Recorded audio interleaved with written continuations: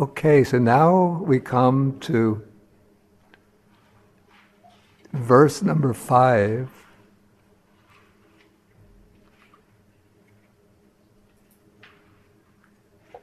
So I'll recite the Pali and please follow me. Mata pitu upatanang puta darasa sangaho anakula chakamanta etang mangalamuttamang. Okay, so mata and pitu, the words are actually very much like, you would see Pali, it's distantly related to English. You could see some correspondence. Mata is mother, pitu is father. What is father in French? Père. Okay. In Spanish? Padre. So you could see that there's some connection. Upatanang is support, service to mother and father. And then puta is literally son, but the commentary says that puta here represents both sons and daughters. And dara is wife, or we could say maybe to make, again to make it gender neutral, we could say spouse. But actually in the Indian society towards which this is addressed, it would be the husband who supports the wife and children. So sangaho is maintaining of wife and children. And then anakula cha kamanta, here kamanta would mean an occupation, some means, some action, which is a means of livelihood. And anakula means literally not entangled, not confused. So here it's rendered as a harmless occupation, or we could say an honest, harmless occupation. So this is the highest blessing. And actually, verse number 6, I think we can recite this together, since these two verses, the way I see it, are closely connected. So let's recite this together, and then I'll explain them both in sequence. So, dhanancha, dhanancha, dhammacharyacha, jnata kanancha, sangaho, anavajani kammani, etang mangalamuttamang. So dhanang, or this is dana, giving or generosity.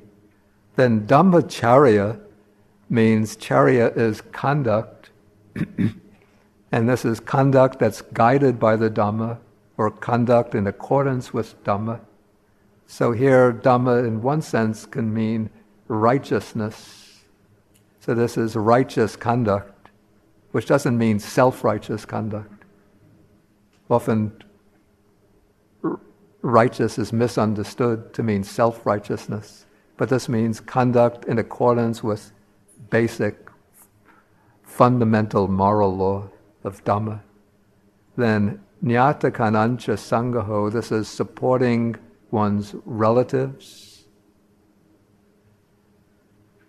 And then anavajani means blameless, and here kammani is being used not in that loaded sense of karma as a force determining one's destiny, but in the original ordinary sense of simply deeds or actions.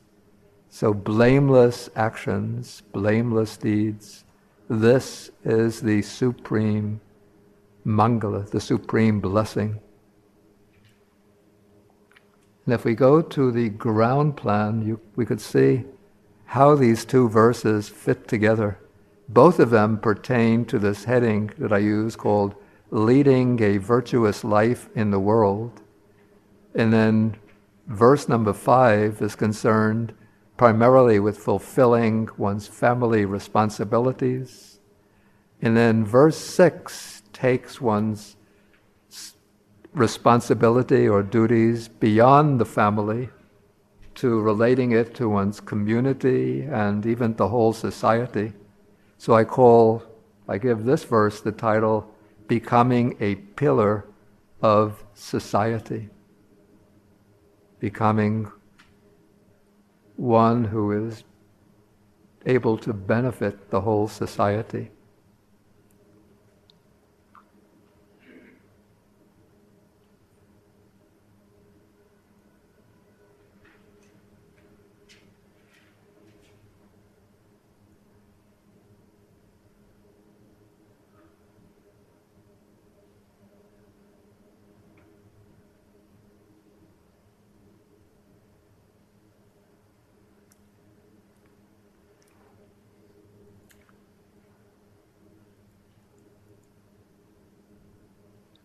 Okay, so the first of these is to support one's parents.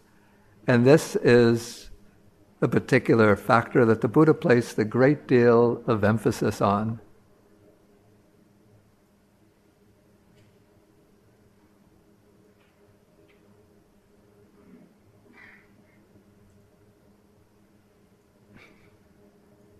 It's a little difficult juggling so many files around. Okay, so the Buddha says in one sutta, he says that there are two persons that are not easily repaid. Who are those two? One's mother and father. He says, even if one should carry about one's mother on one shoulder and one's father on the other shoulder, one would, and even though doing so one should live 100 years, even by that one would not do enough for one's parents, nor would one repay them. For what reason? Parents are of great help to their children. They give life to them. First of all, they give life to them. They bring them up, feed them, introduce them to the world. And sometimes, I know in America and probably all over the world, people sometimes have difficulty in their relationship with their parents. It's quite true. And parents have difficulty in their relationship with their children. But still, I think if one reflects, one could find grounds for feeling at least gratitude towards one's parents, even if they've given one a hard time in one's life. Because first, one's parents have given birth to one. So this very body comes from one's parents. And then during one's infancy, when one was a helpless infant, at least one's mother took care of one. And hopefully, if it was a harmonious family, both parents. And so when we reflect upon this, it will help us develop some sense of gratitude towards our parents, that the mother went through so much trouble to feed us. And with the case of many mothers, they would even love their children so much that they would undergo great hardship to ensure that their children are able to live. And if we think that our father went every day out to work, sometimes at jobs with which he was not really satisfied, but he would work to earn an income, not in order so that he could enjoy pleasures himself, though perhaps some people have that experience, but basically to earn an income in order to support his wife and the children. And so going out, I remember when I was in college, sometimes I would hear my father getting up early in the morning while I'm still lying in bed, and he's getting washed and making his breakfast, and then I hear him leave the house, and I would think, wow, he's going out to work just for me and my sister, and I'm such a lazy, good-for-nothing fellow, but he's working so hard for me. So when one reflects in this way, it develops some sense of gratitude and even a sense of obligation towards one's parents. And I had written out some notes So, how to deal with the problem of abusive or neglectful parents, what people with whom one has difficult relations.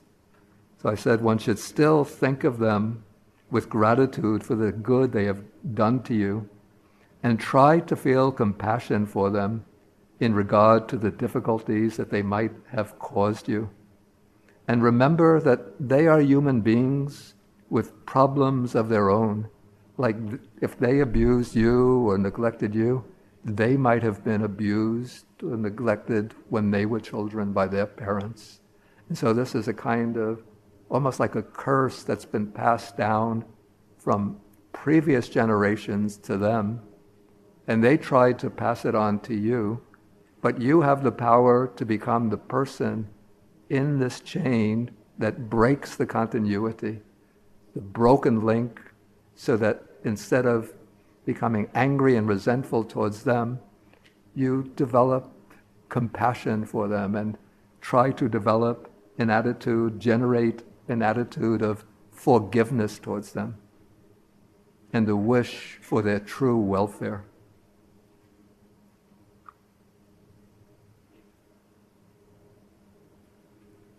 Okay, and then the Buddha explains how children can truly benefit their parents. He says, one who encourages his unbelieving parents, that is, the parents don't have any trust or confidence in the Buddha Dharma. So if one can settle and establish them in faith in the Buddha Dharma, that is a good thing. If the parents are behave immorally, don't follow any kind of moral code of conduct, one encourages them in sila, establishes them in sila, in virtuous behavior. If the parents are selfish and miserly, you turn them around and you establish them in generosity. And if the parents are ignorant, then one tries to establish them in wisdom.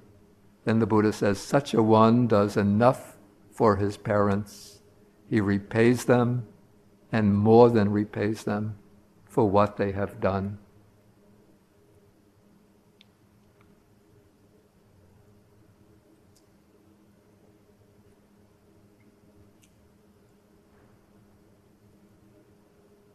And then there is a sutta, again this is the sutta that I mentioned I think this morning, very beautiful sutta called the Sigalika Sutta, in which there's a section called Worshipping the Six Directions. One time when the Buddha was walking on a tour, he saw a young Brahmin man who was worshipping, bowing down to the different directions, the north, east, south, west, above and below.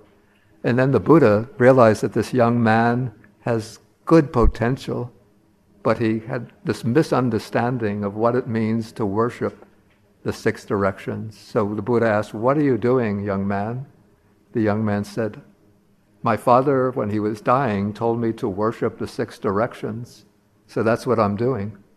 And then the Buddha said, well, what you're doing is one way of worshiping the six directions, but that's not the way to worship the six directions in the teaching of the noble ones. And the young man said, what is the way to worship the six directions in the teaching of the noble ones? Then the Buddha explained this in terms of 6 pairs of reciprocal duties. And one of these, the first of these, the worshipping of the eastern direction, concerns the relationship between parents and children. So children worship the eastern direction in relation to their parents, so they should support them in old age. And I have to say, in this country, because we've broken up the extended family into the nuclear family, and so when the children grow up, they depart and the parents are left alone. And then when they get old and helpless, nobody to look after them, so they have to go into homes for old people. But in the traditional cultures, people live in an extended family, and so the children, at least one of the children, can take care of the parents in their old age.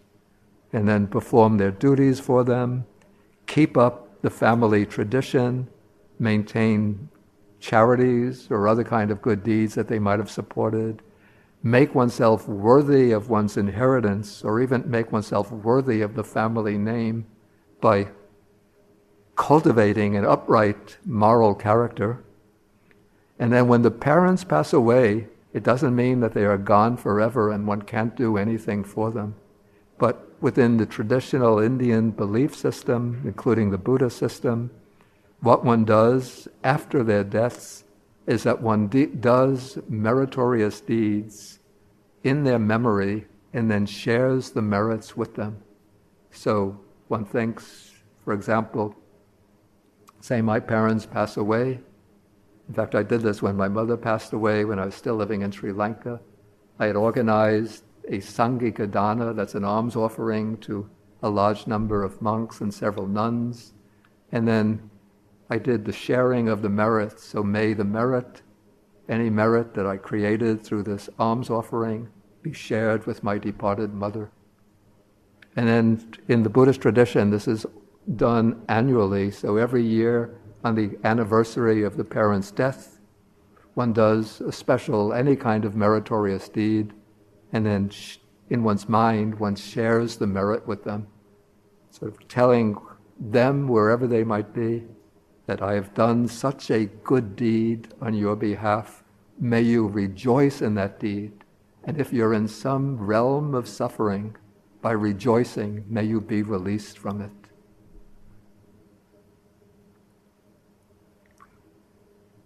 Okay, the next factor here is how parents should look after their children. This is one of the second blessing in this verse. Puta darasa sangaho. So supporting a wife, we'll come to the wife in a moment, supporting the children. So how do parents look after their children? Restrain them from evil. Maybe evil seems like a heavy word, but let's say restrain them from any kind of misconduct. I'll give an example of this in a moment. Encourage them to do good.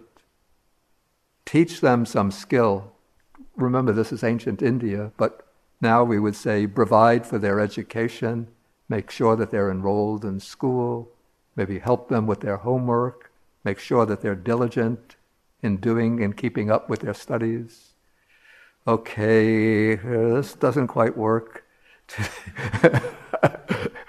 Find a suitable marriage partner for them. And in Sri Lanka, in the Sunday papers, there's a column where parents put in like notices where they're seeking a marriage partner for usually it's parents of a girl seeking a marriage partner for their daughter. So I would see parents seeking a partner for their daughter. She is age 32. She has such degrees, working at such a job. Okay, so now, this would maybe not be so applicable today, but still I think parents should get to know the prospective marriage partner of their child and give some advice to the child in case they could see right away that the son or daughter is making a bad choice, but have to do it in a skillful way, not in a way that's going to further the rebellious nature of the child, so they'll do something just to spite the parent. And then in due time, give them their inheritance. So I said I would give a particular specific personal example of restrain them from evil. Who was that person who was doing evil when he was a little kid? Okay. I grew up in Brooklyn, the great borough of Brooklyn, 52nd Street near 12th Avenue. On the corner of 51st Street and 12th Avenue, there was a stationery store. And as I was one day, I think I must have been about 8 years old, was walking by the stationery store. I look in the window, and there's a box with a pen and pencil set. And I look at it, and you know how some visual images that you encounter stick in the mind and obsess one? So I saw that pen and pencil set, and I couldn't get it out of my mind. I keep on going back to look at the pen and pencil set, then go back to my parents. Mommy, Daddy, can you buy me a pen and pencil set? They give me a ballpoint pen. This is a pen, good enough, you use it. Maybe good enough for them, not good enough for me. It was almost like, I get that pen or pencil set, or I'm gone. So one day, Mommy is in the other room, I'm in the kitchen, and Mommy's purse is on the kitchen. So I know what's in the purse, I know I have to get that pen and pencil set. I open the purse. Maybe in those days, I don't remember what the pen and pencil set was costing, maybe $3. So I take out a few dollars, go to the store, buy the pen and pencil set, come back, I have it in my room.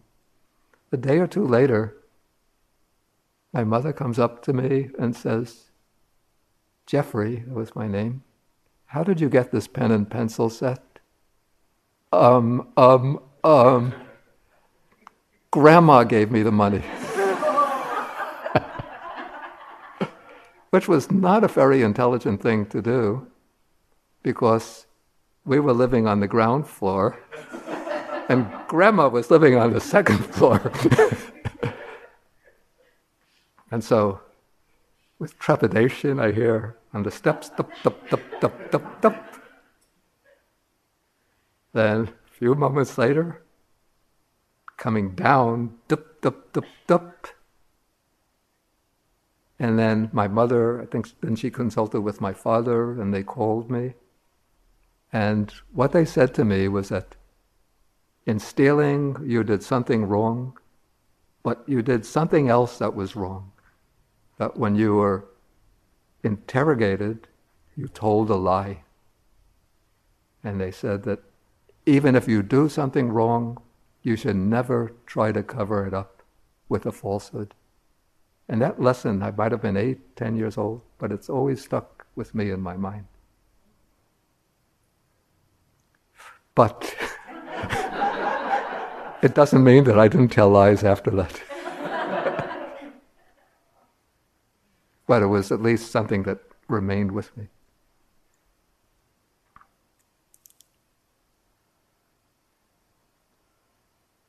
Okay, then we come to the relationship husband and wife. And I mean, this is one of the things that impressed me so much, even in my early encounters with Buddhism. You know, I would be reading teachings on like the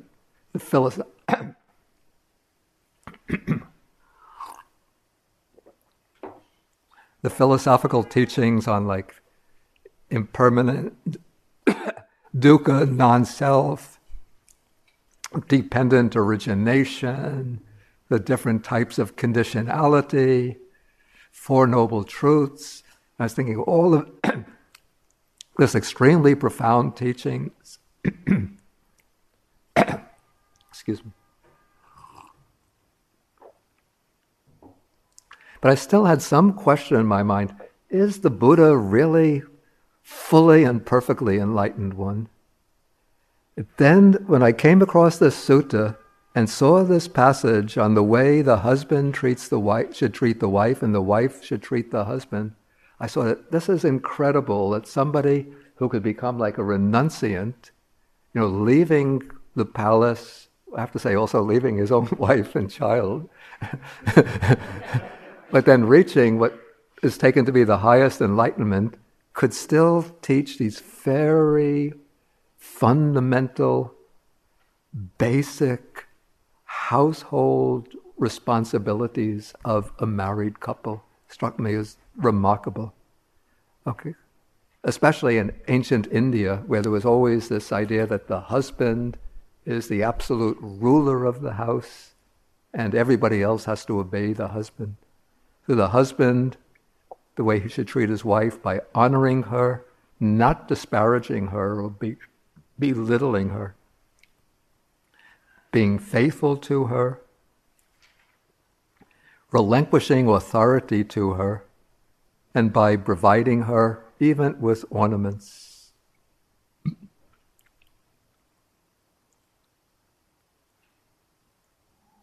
And then the wife showing compassion to her husband. And we have to remember again that this is India in the 5th century BC. So it's not the case that the wife is going out to an office to work at a job or becoming CEO of a company or prime minister. But her job in the traditional Indian worldview is to look after the household. And so she properly arranges her work. She shows hospitality to the relatives of her husband. And particularly in the Indian family, when the wife gets married, she will go to live in the extended family of the husband. And so she has to treat her parents-in-law respectfully, but also show hospitality to the other relatives. She remains faithful to him.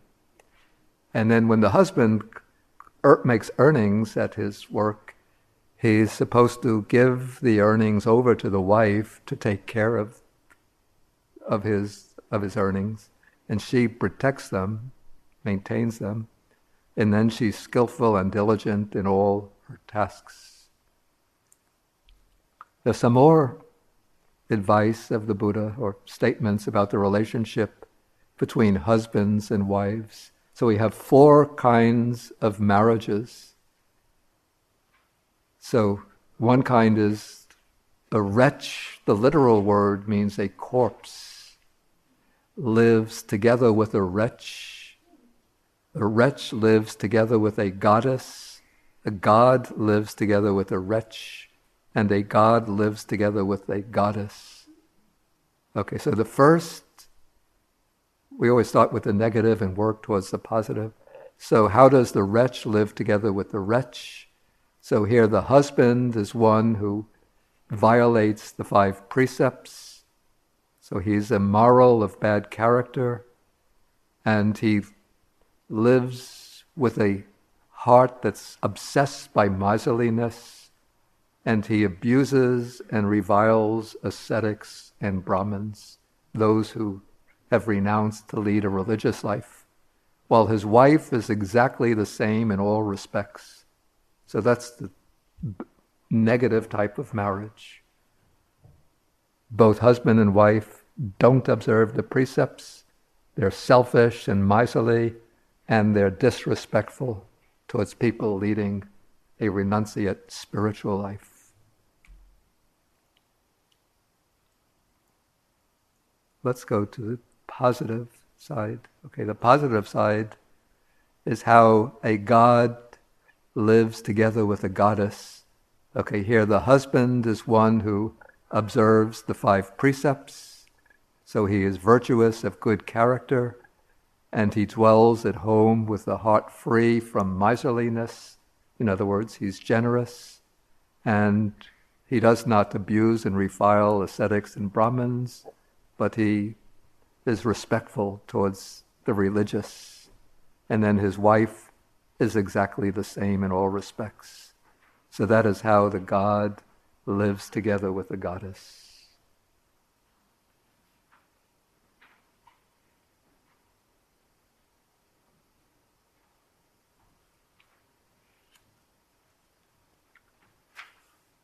Okay, then we come to the 3rd line in this verse, with the 3rd Mangala or blessing, which is a harmless occupation.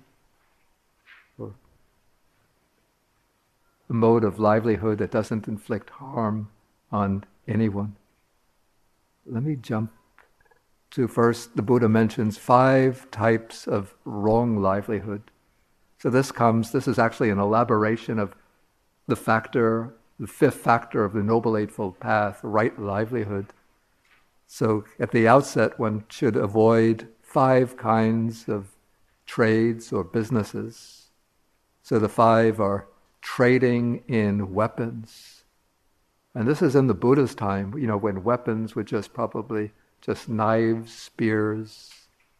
Now we have these massive weapons industries which really thrive on global conflict and probably surreptitiously encourage the Department of Defense, the State Department, the executive branch to maintain these wars in order to keep their business at a high pitch, what they call the military-industrial complex. So it's not only the military as a branch of government, but there is the corporations, the weapons corporations, which employ probably, hundreds and thousands of people, even more, in order to making weapons of mass destruction. And then what becomes very insidious is that there are all of these indirect connections which can create moral quandaries for people. Like if I'm working for a company that has several branches, one is the weapons manufacturer, the other might be just machinery to be used for producing for parts of automobiles. Do I continue working for that company, or should I leave to find some other employment? Trading in living beings, this can include involvement in the slave trade, which still continues in subtle ways, dealing in prostitution, in many cases not the prostitutes themselves who are sort of kidnapped and then forced into this line of work, but the pimps and the agents, those who are involved in trafficking women and children who are forcibly abducted and sold for adoption. And what goes on in India, sometimes children are kidnapped and then they're physically maimed in order to be put out and to work as beggars. And then what they gain through their begging, most of it is taken by the people who kidnap them. And then dealing in living beings would also include animals which are raised and sold for slaughter.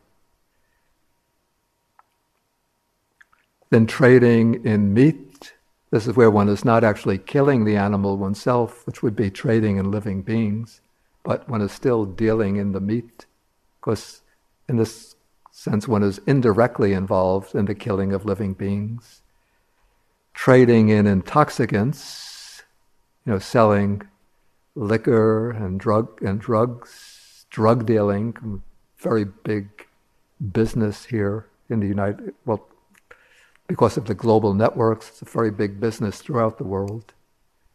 And then trading in poisons, things that be used to poison other people. But I have here a note including insecticides and chemicals used in experiments on animals. Then I have a note for some other types of wrong livelihood. This would be crooked livelihood, where the products themselves don't fall into these categories. The products are legitimate, but one is using unethical ways to market them. For example, false advertising, using distorted statistics to promote one's product, using false weights and measures. Here in the US, probably weights and measures are pretty carefully calculated, but in more traditional countries, it seems to be a common practice. And also within one's work, accepting bribes and giving bribes to gain special favors. Perhaps we could include here the quite legitimate and respectful corporations which lobby politicians in order to enact laws that are harmful to people, but which serve the benefits of the corporations. And we could include here, pharmaceutical corporations. This is quite a genuine fact. In research on many of their medicines, their drugs, they find out through research that the drugs have harmful long-term consequences, but they try in subtle ways to cover up the results of this research, to suppress it, or else to distort the results, to give a positive spin to it, in order that that particular drug will continue to remain on the market. And also, we could include here, a parallel example is that of have to be a little careful because we have our Secretary of State now involved in the case, the Exxon Corporation, which back in the 1970s already knew that the burning of gasoline is responsible for carbon emissions, which, through their investigations, they conjectured is going to be responsible for global warming, climate change, and could have very disastrous consequences for the whole ecosystem of the earth. And yet, rather than publish this information, make it known to the public, and change over to a different product for generating energy, what they did was to suppress the information and instead issue disinformation and spread doubt and denial about the climate impact of burning fossil fuels. And now we have the attorney generals for New York State and Massachusetts investigating the Exxon Corporation for this. And so if they could have foreseen back in the 1970s that burning fossil fuels is going to have disastrous impacts for millions of people, maybe the whole Earth population, and yet they continue to market their product and suppress the information, that we could say pushes them into the sphere of wrong livelihood.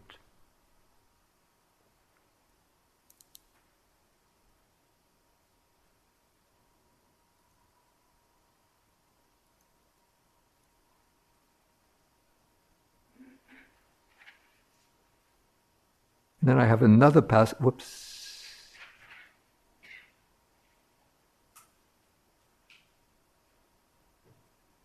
Yeah, this comes at the end of a long sutta in which the Buddha examines different permutations of factors relevant to livelihood.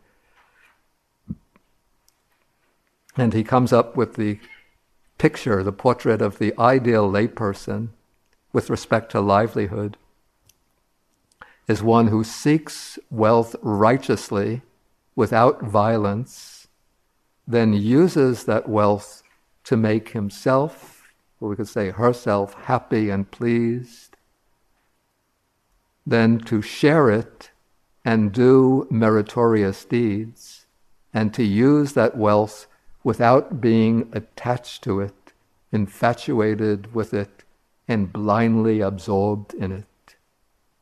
So this person might be praised on these 4 grounds, for on each of these is a ground for praise.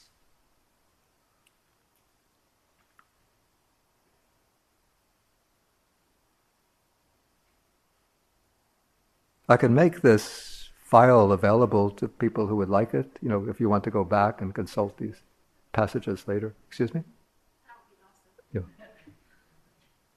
Okay, then we now go into the next verse of Mangalas or blessings. So this one I give the heading, the subject heading, becoming a pillar of society. And so the first of these is dana, which is giving or generosity. And then we have a stock definition. So what is accomplishment in generosity?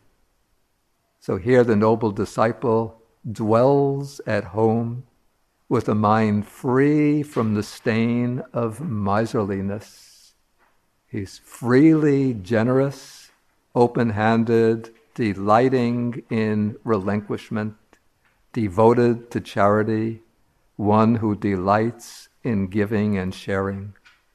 So this is the standard definition.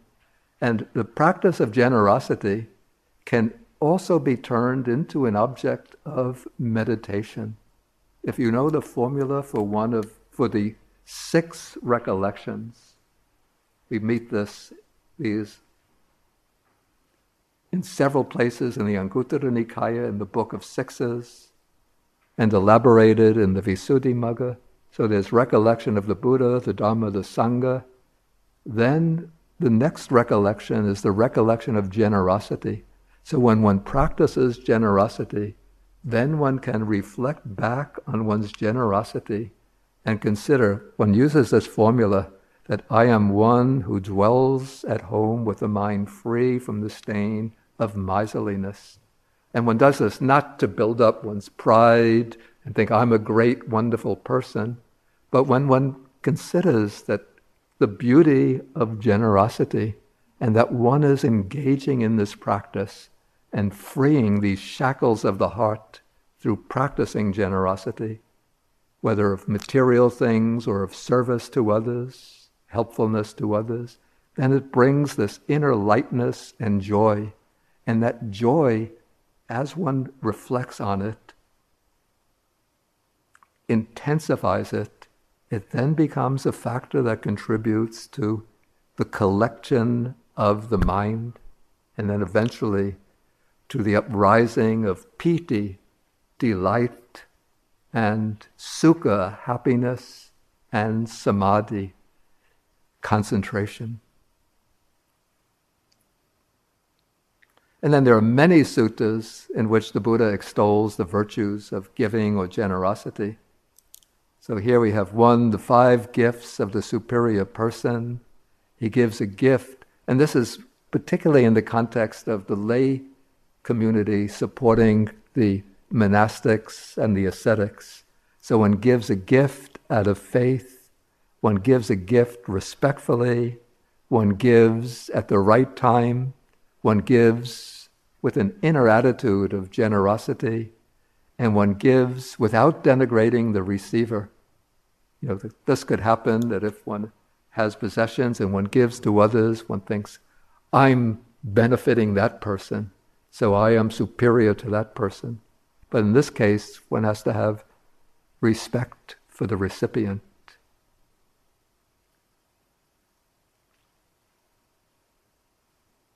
And then there is a sutta where the Buddha says, if people knew, as I knew, the result of giving and sharing, they would not eat without having given, nor would they allow the stain of miserliness to obsess them and take root in their minds, even if they were down to their last morsel of food.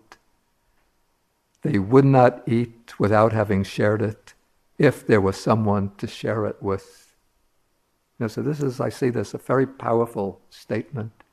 You know, I think I vaguely recall someplace that a passage, I haven't been able to locate it, where the Buddha says that when one finishes one's meal, you know, sometimes there are like remains of the meal, and when one is sort of cleaning the dishes, you know, in India, in Sri Lanka, one cleans the dishes outside because it's a hot climate. So one gets the water, one cleans the dish, and then there's a place where one throws away the residue from the dishes.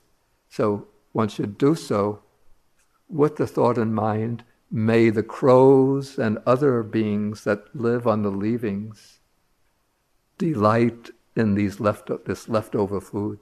So if one does that, the text says, even then one generates abundant merit. How much more so then when one gives to a human being in need.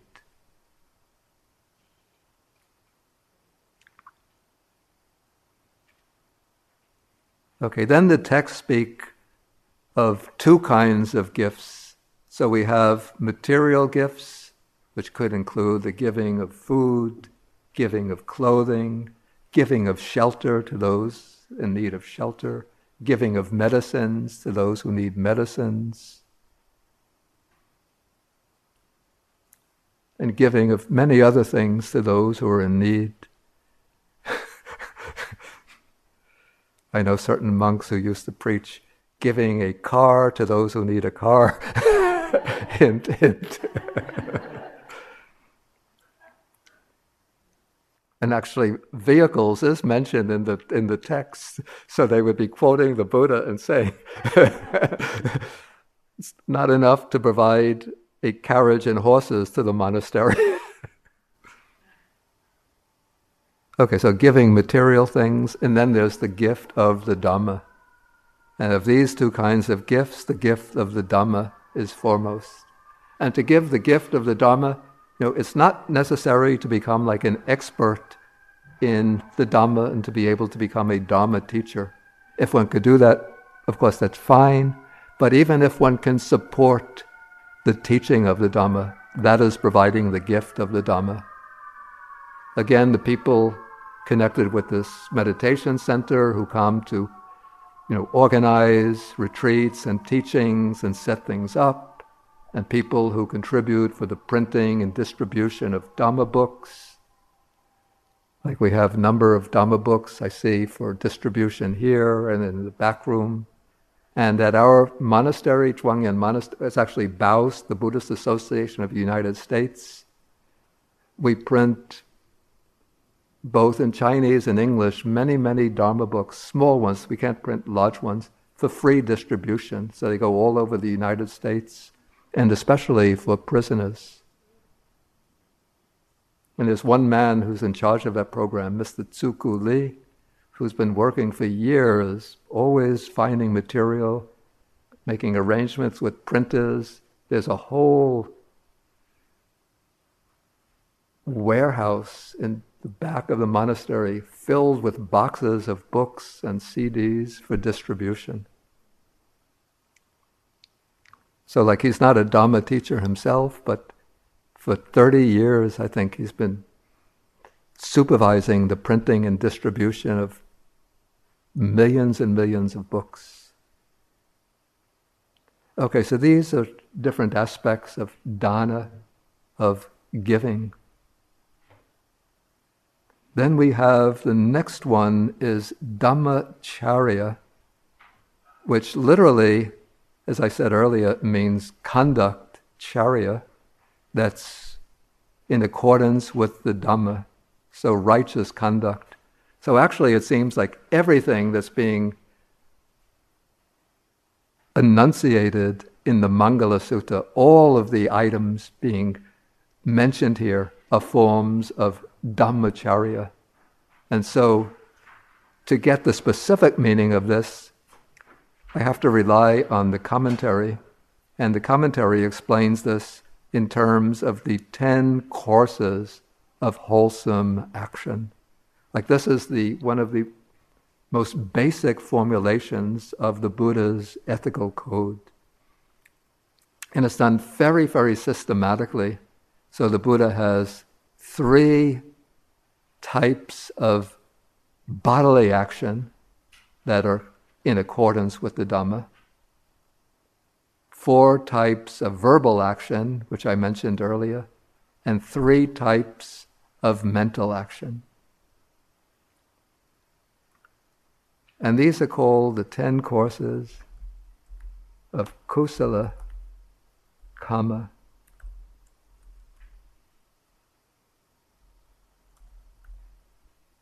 patta. The Pali word patta is actually related etymologically to the English word path. So it's 10 paths of wholesome action. And what is the meaning of this word wholesome, kusala? The commentaries give it several different shades of meaning. One meaning, I say that this is the psychological, ethical, and karmic aspects.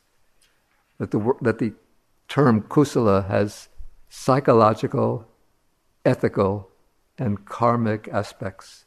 The psychological aspect is a quality or kind of action that is psychologically healthy, that conduces to inner mental well-being.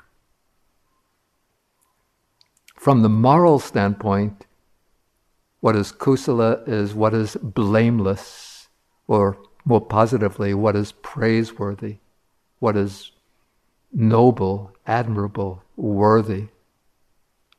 And then from the karmic standpoint, a wholesome action is an action which, when it produces its fruit, when it produces its result, whether in this life or in future lives, will contribute to well-being and happiness. And the opposite of kusala is what is akusala, unwholesome. That is, what is psychologically unhealthy, what contributes to, call it the darkening, to a dark and heavy mind, to inner conflict, tension within oneself, and that which makes the mind rigid, volatile, destructive to oneself and to others. And then from the ethical standpoint, what is akusala, unwholesome, is what is blameworthy, what is morally reproachable. And then from the karmic aspect, what is unwholesome is that which, an action or a mental state, which when it brings its karmic fruit, will lead to pain and suffering. Okay, so when we see the 10 courses of wholesome action, we have the 3 of body, to abstain from killing. We say that the minimum is to abstain from killing, to abstain from stealing, to abstain from sexual misconduct, but to make one's conduct more positive, more productive of good. It's not enough just to abstain from the unwholesome actions, but instead of killing, one dwells compassionate for all beings. One tries to do things, one develops a mind of metta, love and karuna, compassion for other beings, and does things to try to benefit them. Abstaining from stealing, and you hear that, Jeffrey? Not taking from your mother's purse, but being honest and trustworthy, then abstaining from sexual misconduct, and then being faithful to one's partner. That is, if one is a lay person, if one is a monastic, then one has to uphold brahmacharya, the vow of celibacy. Okay, then the 4 of speech, we already mentioned this morning. So abstaining from false speech, instead one speaks truthfully. Abstaining from divisive speech, one speaks words that promote harmony. Abstaining from harsh speech, instead one speaks gently and politely. Abstaining from idle chatter, and instead one speaks meaningful words in moderation. Then the 3 of mind, it's not non-greed, non-hatred, non-delusion, because those are very, very pervasive. But it means overcoming covetousness, that is the deliberate thought of taking possession of what belongs to others. And instead, what's advocated is being content with what is rightfully one's own. Then overcoming hatred, this is in the specific sense of nurturing, deliberately nurturing ill will towards others and wishing for others to meet with harm and misery, and instead maintains goodwill towards other beings. And then one discards wrong view and instead adopts right view, especially in this case would be the ethical right view, which is the view of the efficacy of karma in producing its fruits, its results.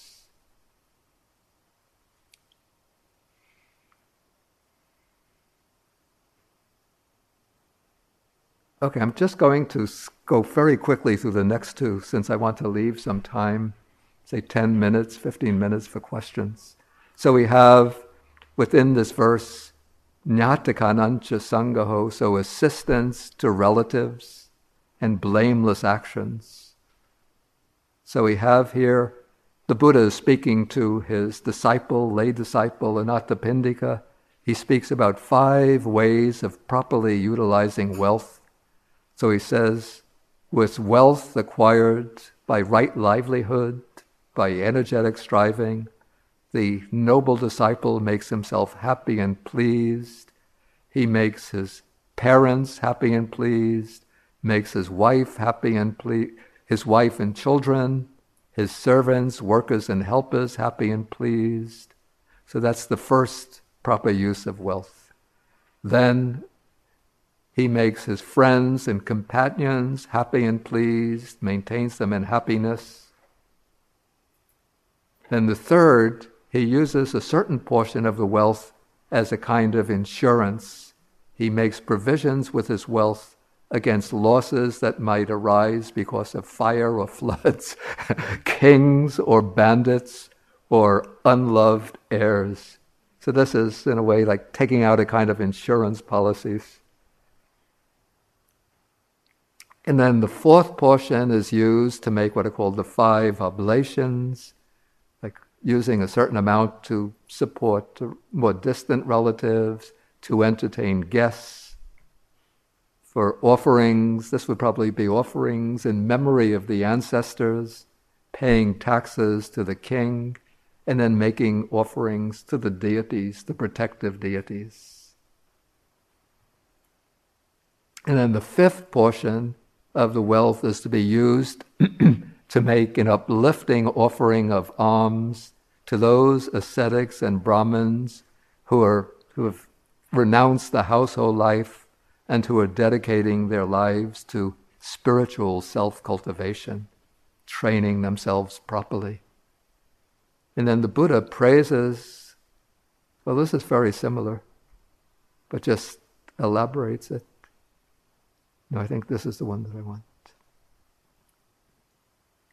Yeah, with a beautiful simile showing how the family person benefits his whole family, as well as, I would say, all of the people in his community. So he uses a simile that based on the Himalayas, these great sal trees, the sal trees would be the Indian equivalent of California redwood trees, or maybe in the Northeast, big oak trees. They grow in 5 ways: in branches, leaves, and foliage, in bark, and shoots, and softwood, in heartwood. And so too, when the family head is endowed with faith, this is not blind faith, but it means trusting confidence in the Dharma, then the people who depend on him grow in 5 ways. They grow in faith, because he transmits his confidence to them. They grow in virtuous behavior, because he encourages them to observe the precepts. They grow in learning, because he encourages them to come to the monastery or the center to hear Dharma talks and to study Dharma books. Well, in the Buddha's time, not books, but to go to listen to the Dharma. They grow in generosity, because together they start projects to perform deeds of generosity, and they grow in wisdom, again through hearing the Dhamma and practice of the Dhamma. So in this way, the head of the family is able to benefit everyone in his family, his largest circle of relatives, and even the whole community. And that by serving as a model, one could benefit even the whole society. Okay, so maybe at this point, I'll sort of open the floor up to questions. But I think at this point you could see how beautifully this sutta unfolds in stages. And it's taking in this very, very wide range of different practices by which one can improve one's own life and also benefit others. So please feel welcome to raise questions. Okay, please. Maybe I should ask for names so I get... Hi, my name's Beth. Okay, Beth. Okay. Thanks. I see this word a lot, and I've never had a real good fix on it. What exactly, or how would you tell something is blameless? Okay. I think, there doesn't come to mind immediately a clear criterion for that. But what I would say, it would be something that would be, from the Buddha's point of view, would be considered blameless by, again, I'm going to have to use a word that can beg the question, by upright people within society. But the kind of things that the Buddha himself would say are blameless would be precisely, as a kind of model, these 10 things, like being compassionate for beings, being honest and trustworthy, faithful, speaking truthfully. Yeah. So there isn't like one fixed definition.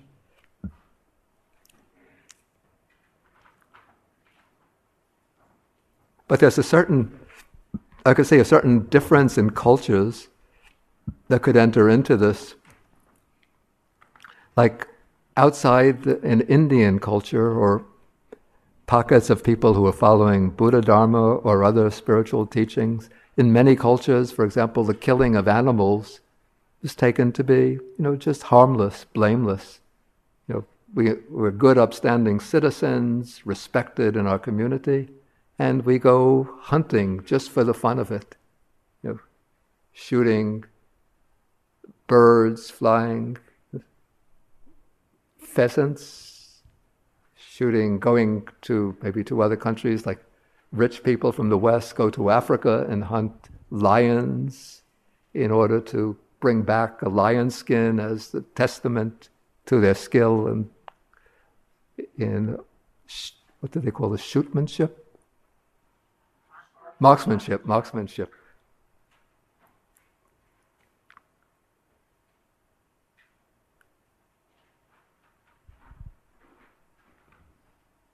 But from a Buddha's point of view, we would say, killing of any kind of life, living being is blameworthy.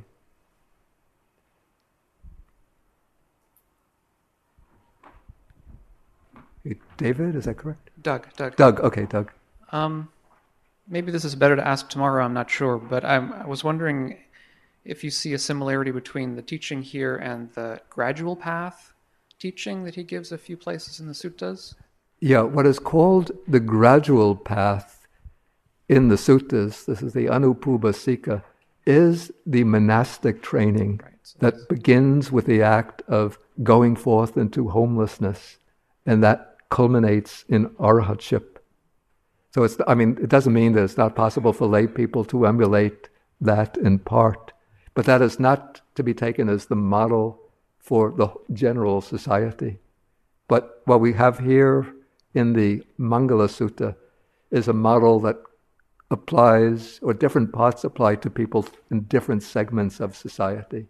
So what we call the gradual path from that particular formulation in a number of suttas, in the Mangala Sutta, it's all compressed into very concisely. Oh no, I can't.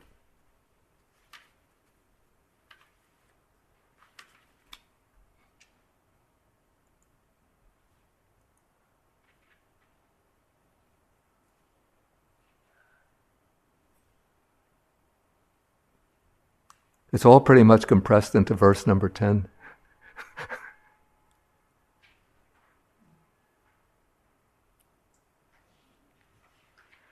Yes? No.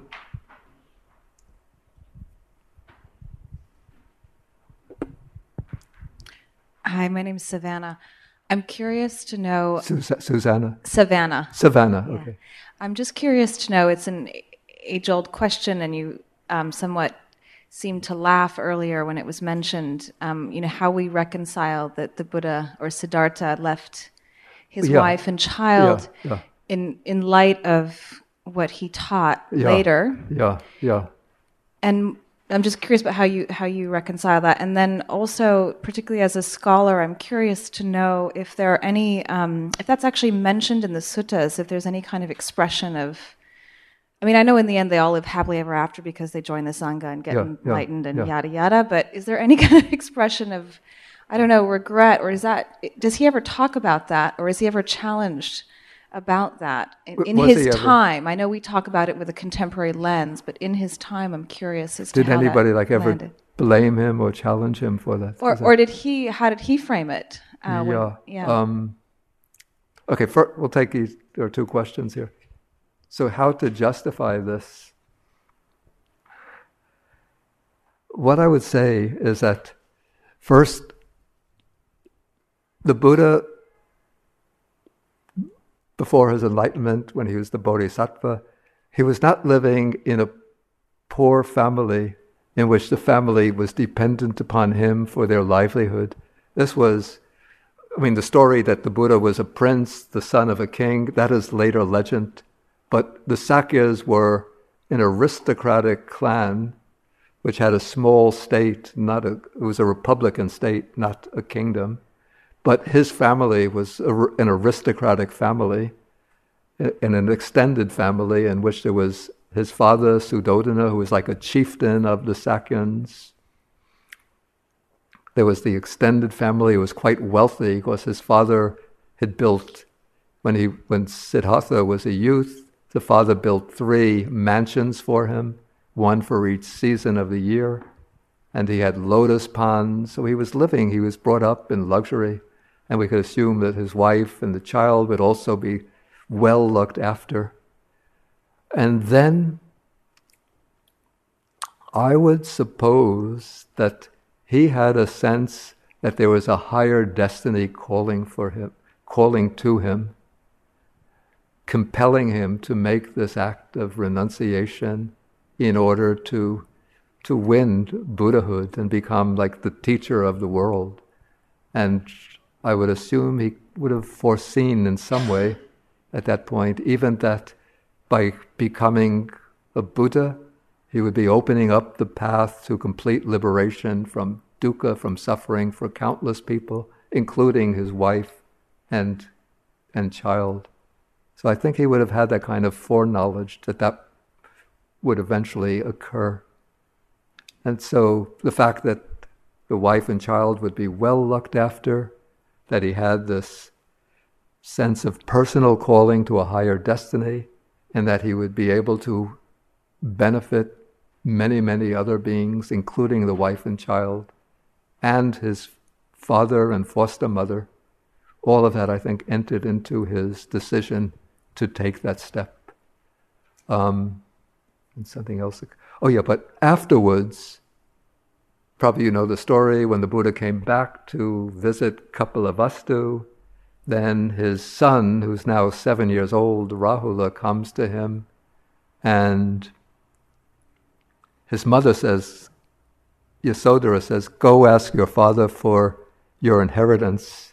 And maybe she has in mind, the wealth that belongs to him by reason of his former position as the heir, as the prince.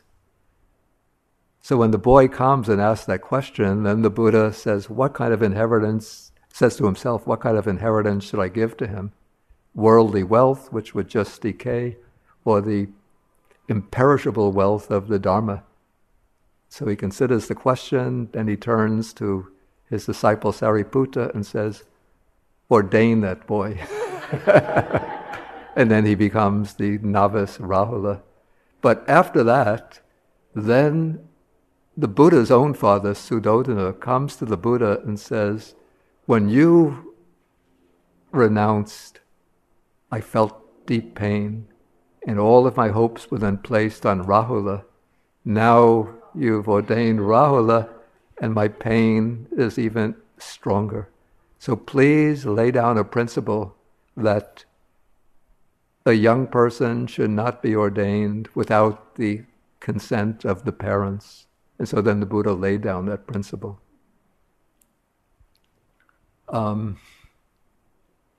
Okay, then your second question was, are there any passages where the Buddha shows that he had some regret about that? Or was criticized by others?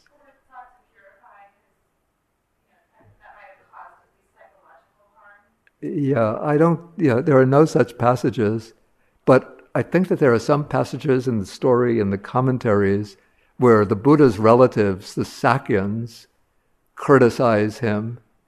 How could he, Prince Siddhartha, how could he have left his wife and child and gone off into the forest to live as an ascetic?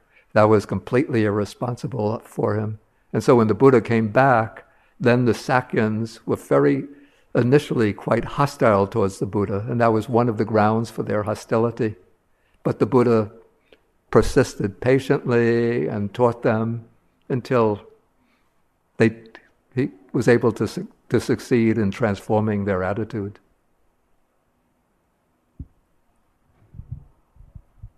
Okay. I think it's also important. I think it's also important to note that according to the accounts in the suttas, that the Buddha was divided and went through a great deal of turmoil and doubt before he made his final decision. And even then, he was actually pulled both ways before he actually finally left. There's some indications of that. But the fact that he struggled quite a bit with this decision, it wasn't done lightly. I'm not sure that we find that such passages in the suttas themselves, but in the commentarial elaboration of the story of the Buddha, I believe that this is if somebody is familiar with the passage, please correct me, but I think that when the Buddha is sitting under the Bodhi tree, and then, in the initial stage before he enters into the meditative absorption, then in the legendary account, when Mara comes to the Buddha to try to, break his resolution, then one of the things that Mara does is to show him images of his wife and child.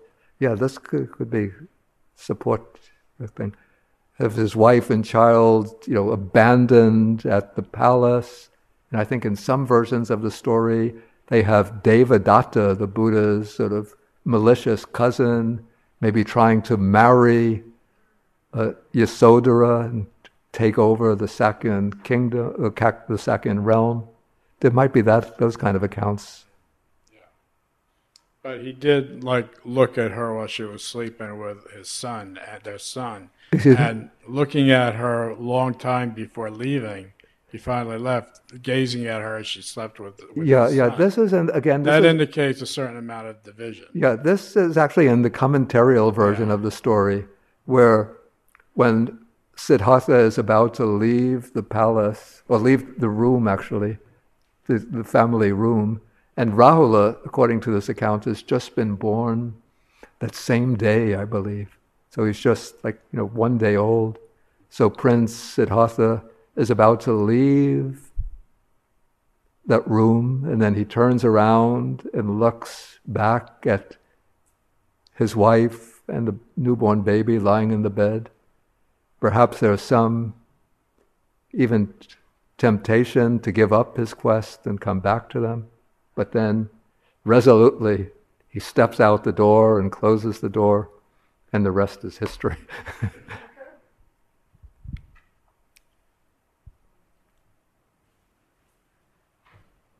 And also, one has to remember that, I'm familiar with the Pali sources, the Sutta and commentary, but the story about the Buddha's renunciation and quest has been elaborated in many of the early schools.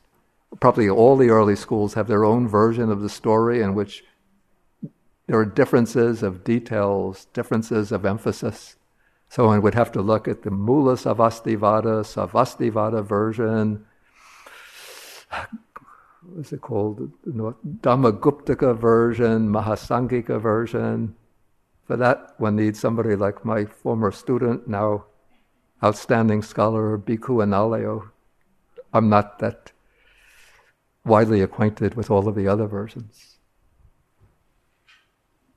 We'll take one more question, then we'll have the closing meditation. Hi, I'm Dan. You're Dan, is that Dan, yeah. So you mentioned, you gave us a practice tip of like looking for, some of our faults and kind of having, strong determination or determination to sort of counteract those faults. I'm wondering if you could... Oh, the faults, yeah. Yeah. I'm wondering if you can give any other kind of practice tips, things that in your own practice that you've found very fruitful to cultivating wholesomeness and cultivating mindfulness. I think we're going to come to things like that tomorrow. Okay. Because the verses that we're going to be taking tomorrow morning are the verses that are concerned with cultivating wholesome qualities.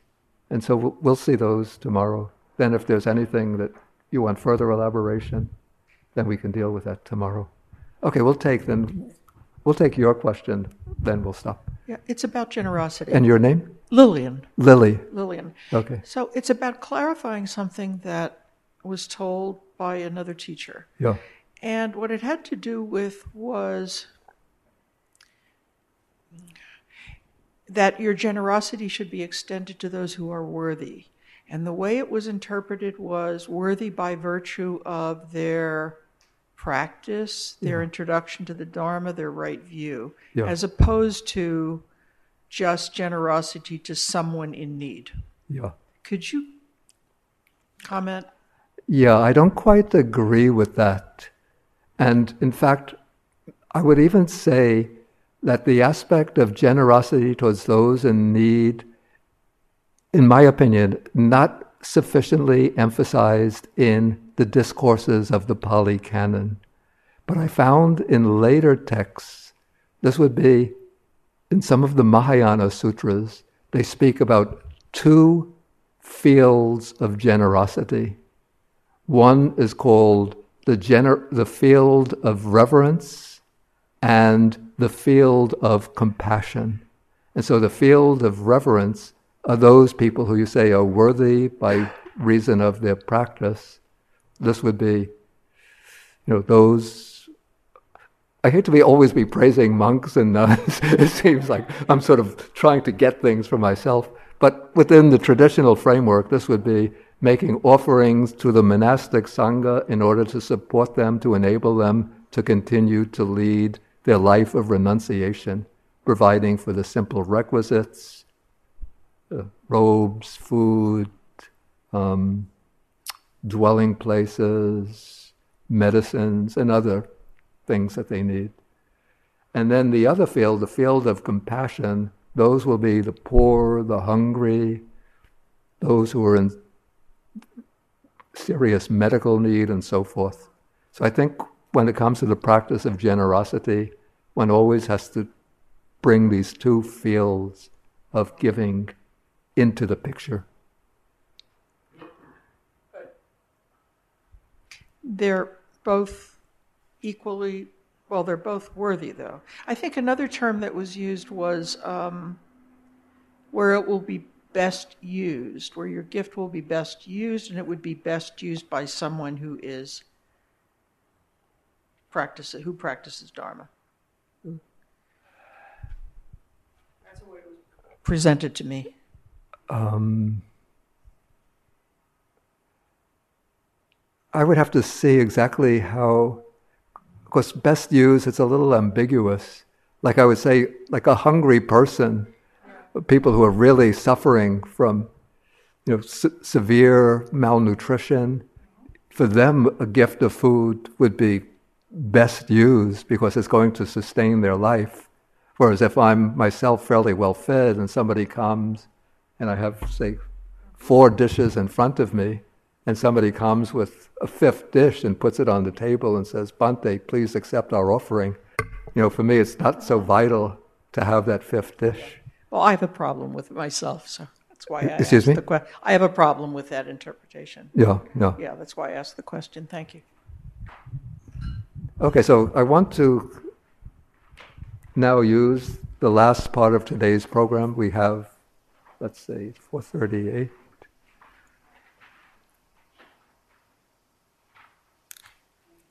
Maybe to get it to 4:40, anybody have a quick question?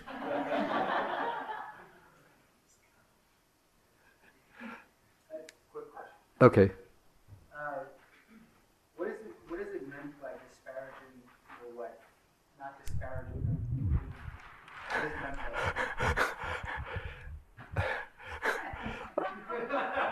by Is there a woman here who's been married, who's experienced this problem in their marriage? Can you tell them what I mean? Disparage. I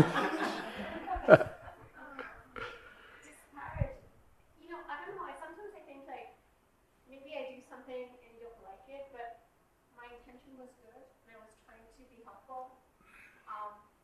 So don't say like, why did you? I really didn't want to eat this. Why did you make it? Or No. why did you clean it? I'm going to use this again. It's like, I didn't know you were going to use it. I was just trying to. I think that there are 100 or thousands of ways in which husbands can make cutting, sarcastic remarks to their wives. If the wife cleans up the house, don't you have anything better to do with your time? Or if the house is not perfectly cleaned, what are you doing going out with your girlfriends? Why don't you stay home and clean up the house? If they're bringing up the kids, the wife wants to treat the kid in one way, the husband has a different opinion, so he, even in front of the children, he disparages the wife, and that hurts her very badly. Okay, so let us devote now the final 20 minutes to a silent sitting meditation. In the end, I will do again the sharing of the merits, the way we did it last night.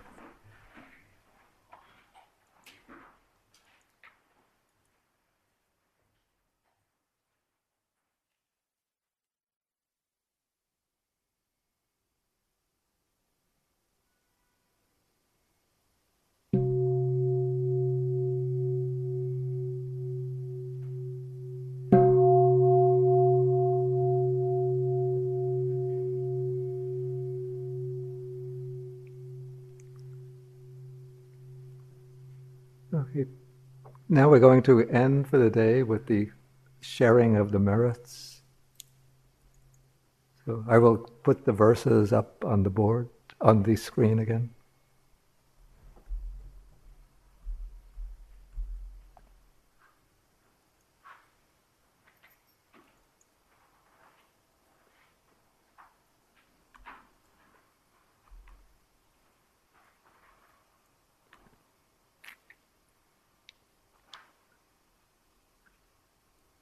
Okay, so now, as through this whole day of periods of meditation, Dhamma talks, listening to the Dhamma, discussing the Dhamma, then we generate, as I said, this punya, this wholesome karma or merits. And now we're going to share the merits with the Dhamma protecting devas or deities, the nagas or dragon spirits that help maintain the weather patterns, the bhutas or the fair spirits, asking them to rejoice in this merit, to protect the sasana, that's the Buddha's teaching, to protect the desana, the expounding of the Dhamma, to protect ourselves and others and the whole world. Okay, so we could think of all of these beings and even think of your departed relatives and friends also with mind of loving kindness, and then you can recite along with me. Akasata cha bhumata devanaga mahidika punyantang anumoditva Chirang rakantu sasanam akasata cha bhumata Devanaga Mehedika Punyantang Anumoditva Chirang Rakantu Desanam Akasata Cha Bhumata Devanaga Mehedika Punyantang Anumoditva Chirang Rakantu Mang Parang Etavata Cha Amhehi Sampadang Punya Sampadang Sabbe Devanu Modantu Sabba Sampati Siddhya Etavata Cha Amhehi Sampadang Punya Sampadang Sabbe Bhutanu Modantu Sabba Sampati Siddhya Etavata Cha Amhehi Sampadang Punya Sampadang Sabbe Satanu Modantu Sabba Sampati Siddhya Bhavagupadaya Avici Hetato Etantare Satakayupapanna Rupya Rupicha Asanya Sanyino Dukkha Pamuchantu Pusantu Nibuting. And you say sadhu, sadhu, sadhu. Okay, so then we'll continue tomorrow morning, because it's 10 o'clock. And then we get now, the next section, we come into really entering upon the specifically Buddhist path to liberation. What we've covered so far is we call the Dharma in its extended application. But now we'll come to embarking on the liberative path starting tomorrow. Okay, so we could end with 3 bows or half bows to the Buddha.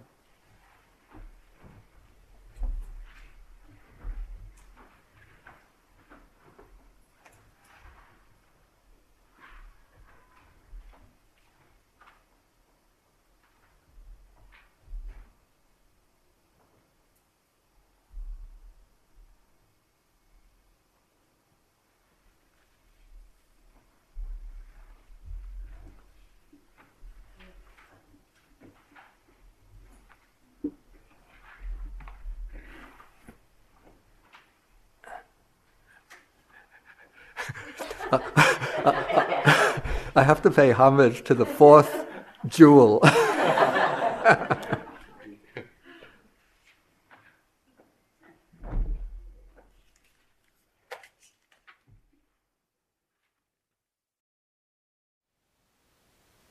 Thank you for listening. To learn how you can support the teachers and Dharma Seed, please visit dharmaseed.org/donate.